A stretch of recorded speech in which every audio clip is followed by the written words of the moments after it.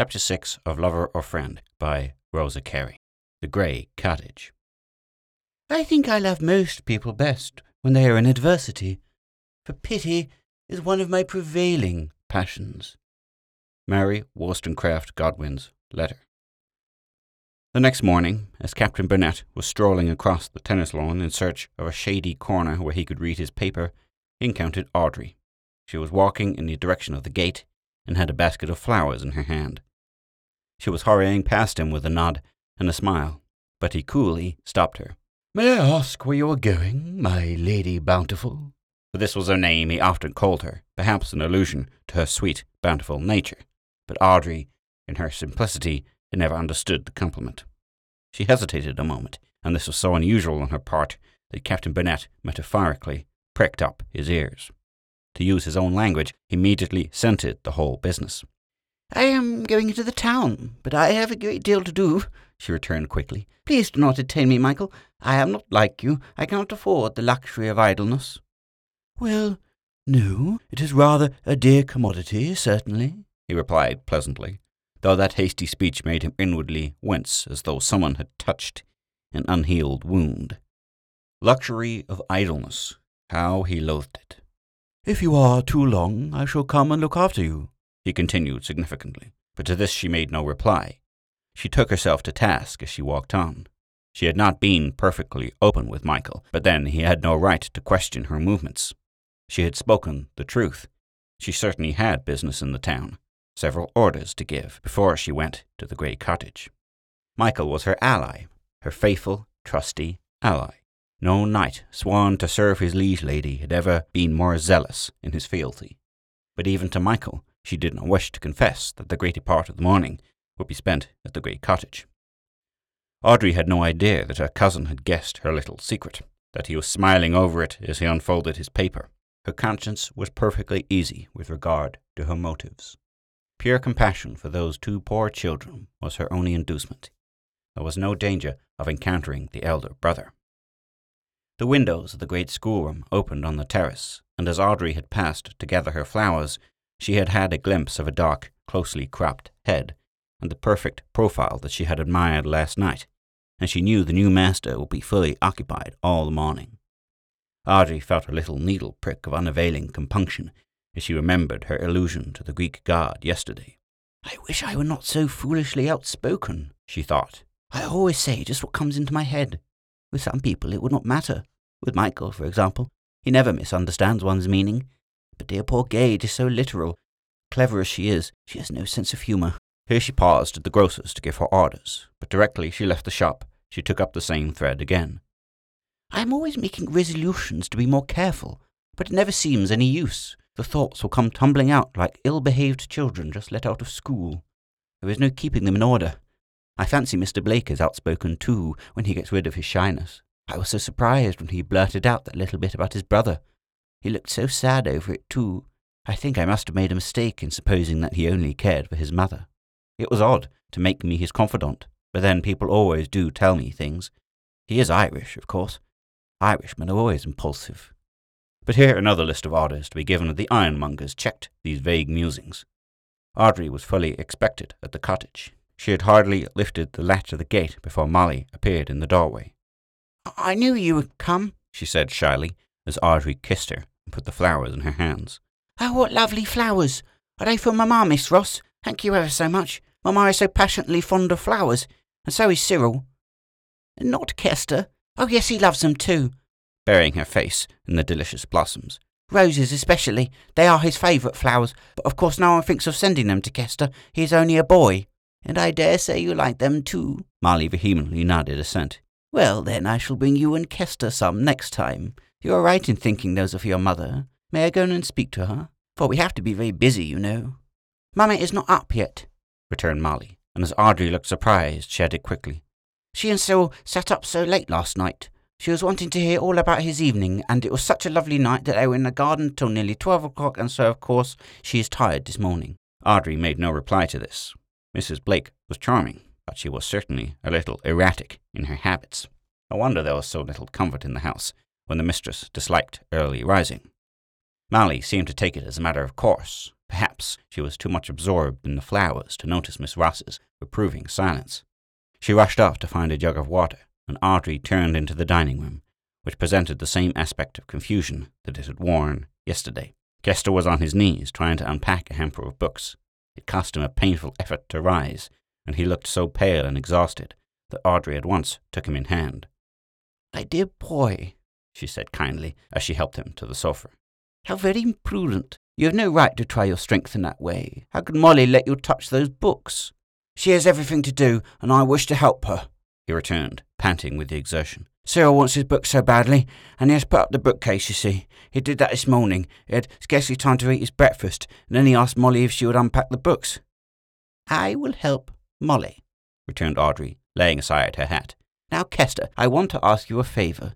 You will only be in our way here. Will you please take possession of that nice hammock chair that someone has put outside the window, and we will just fly round, as the Yankee domestics say." Audrey spoke with such good-natured decision, with such assurance of being obeyed, and Kester did not even venture on a grumbling remonstrance. The poor fellow was too much accustomed to be set on one side, and to be told that he was no use, but Audrey had no intention of leaving him in idleness. "By and by, when the room is a little clearer, you can be the greatest help to us if you will sit at the table and dust the books in readiness for us to arrange." And Kester's face brightened up at that. Audrey was quite in her element. As she often told her mother, she was robust enough for a housemaid. The well-ordered establishment at Woodcote, with its staff of trained domestics and its excellent matron, offered little scope for her youthful activities. Mrs. Ross was her own housekeeper, and though she had contentedly relinquished her duties to Geraldine for the last few years, she had not yet offered to transfer them to Audrey. Audrey pretended to be a little hurt at this arrangement, but in reality she was secretly relieved. Her tastes were not sufficiently domestic. She liked better to supplement her mother's duties than to take the entire lead. In her way she was extremely useful. She wrote a great many of the business letters, undertook all the London shopping, and assisted Mrs. Ross in entertaining her numerous visitors, many of whom were the boys' mothers.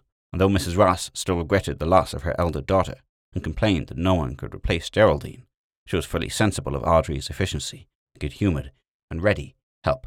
"Audrey is as good as gold, and does all I want her to do," she said to Geraldine when the latter had questioned her very closely on the subject.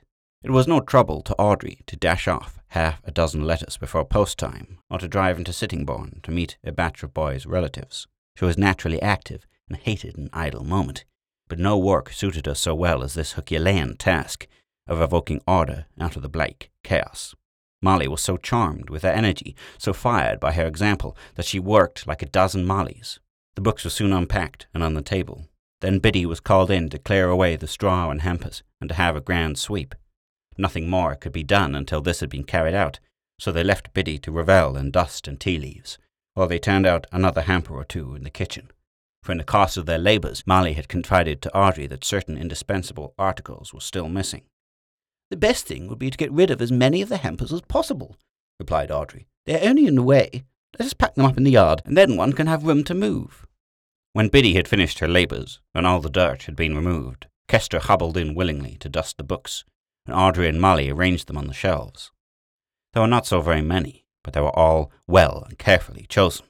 Greek and Latin authors, all Carlyle's and Emerson's works, a few books of history and philosophy, the principal poets, and some standard works of fiction, Dickens, Thackeray, and Sir Walter Scott, the latter bound very handsomely. Audrey felt sure, as she placed the books on the shelves, that this little library was collected by a great deal of self-denial and effort.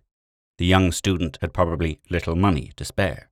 With the exception of Sir Walter Scott and Thackeray, none of the books were handsomely bound. That they were well read was obvious. For a volume of Browning's poems happening to fall from her hand, Audrey could see profuse pencil marks, and one philosophical book had copious notes on the margin. "They are all Cyril's books," observed Molly, unconsciously answering Audrey's thought. "Poor Cyril, it's such a trouble to him that he can't afford to buy more books. When he was at Oxford he used to go without things to get them. He said he would sooner starve than be without books. Is it not sad to be so dreadfully poor, Miss Ross? But I suppose you don't know how it feels. Mama bought him that lovely edition of Thackeray. Oh, and Sir Walter Scott's novels too. Don't you like that binding? It's very expensive. Cyril was so vexed at Mama spending all that money on him when Kester wanted things, I'm afraid he hardly thanked her, and Mama cried about it." Molly was chattering on without thinking until a bell made her start and hurry away. She did not come back for some time, and Audrey finished her task alone. "I've been making Mamma some coffee," she said gravely. "She had one of her headaches. She sent you a message, Miss Ross. She's so delighted with the flowers. She wanted to get up at once and thank you, and then she thought she had better lie still until her headache was better. But she will be down presently." "Then we must make haste and finish the room before she comes. Molly, I can do nothing with those pictures. We will put them up against the wall until your brother can hang them. Let me see that corner behind the writing table. No one can see them there. Quick, hand me another. Is this a portrait of your father?" Stopping to regard a half-length figure of a fine-looking man in naval uniform. "No, that is only an uncle of Mamma's. I forget his name. Do you remember it, Kester? Papa was a merchant. At least I think so." "Has he been long dead?" "Oh yes, he died abroad when Kester and I were quite little. That is why we are so poor. Mamma has often told us that it is her money that we are living on. I don't know how she managed to send Cyril to Oxford, but we had no house all that time, only poky little lodgings. Are we going to arrange the furniture now, Miss Ross? Oh, how comfortable the room begins to look, and how delighted Cyril will be when he comes home this afternoon. He says that Dr. Ross wants him after school, so he will not run home before dinner. How glad I am that Cyril will always have a nice dinner now. He does so hate Biddy's cooking. He declares that everything tastes alike. You say too, don't you, Kester?" Kester's answer was a shrug of the shoulders. He seemed more reserved than Molly, who was chattering to her new friend with all the frankness and thoughtlessness of a very young girl. "Mamma never minds what sort of dinner Biddy sends up, if only Cyril does not find fault. I think she would live on tea and dry bread all year round if only Cyril could have nice things." Cyril, always Cyril. Audrey turned the subject by asking Molly if she would like the couch in the window. Molly clapped her hands delightedly at the effect. "It looks beautiful, don't you think so, Kester? And how funny, Miss Ross has put your own particular little table beside it, just as though she guessed that it was to hold your desk and your books. There is Kester's little box of books, but he will unpack them himself by and by." "Molly, have you ordered the dinner?" interrupted Kester, a little anxiously, and poor Molly's face fell. "Oh dear, I am so sorry. I've forgotten all about it. The butcher has not called, and there are only those potatoes and bread and cheese. Mamma is right when she says my head is like a sieve." "Why don't you send Biddy for some chops, my dear?" remarked Audrey very sensibly. Kester had spoken in a loud whisper, but she had overheard every word. Molly started off with a look of relief to hunt up the old woman, and when Audrey found herself alone with Kester, she could not help saying to him, "Molly is a very young housekeeper. Girls of 14 are liable to forget sometimes." But to her surprise, he fired up at once. "They all expect too much of her. I hate to see her slave as she does. It's not right. It's not fair. I tell Cyril so. She has no time to herself. All her lessons are neglected. If only Mother would send Biddy away and get another servant." "Who teaches Molly, then?" she asked, a little curiously. "Oh, Mother gives her lessons sometimes, but they're not very regular, and I help her with arithmetic and Latin. Cyril always gives me an hour or two in the evening when his work is done, but of course Molly does not care to learn Greek." "Do you mean that your brother gives you lessons when he has been teaching all day?" "Yes, and he is awfully tired sometimes, but he never likes me to be disappointed. Mother often tries to make him take a walk instead, but Cyril is such a brick, he never will listen to her." Audrey felt a little glow of satisfaction as she heard this. What a kind brother Mr. Blake seemed to be. How truly estimable. She would never judge hastily of anyone again. Just then the clock struck 1, and she told Kester that she must hurry away. She was disappointed that Mrs. Blake had not yet appeared. She wanted to see the face that had haunted her so persistently, but the bewitching widow had not shown herself. "I'm afraid I must go, or I shall be late for luncheon," she said hurriedly. "I will tell Molly," returned the boy, and then he said a little awkwardly, "You have been awfully good to us, Miss Ross. I don't know how Molly and I are to thank you. You must be quite tired out." Audrey laughed. "I am not so easily tired, Kester, and I am rather fond of this sort of work. Do you think your mother would mind if I were to look in tomorrow afternoon and help a little with the drawing-room?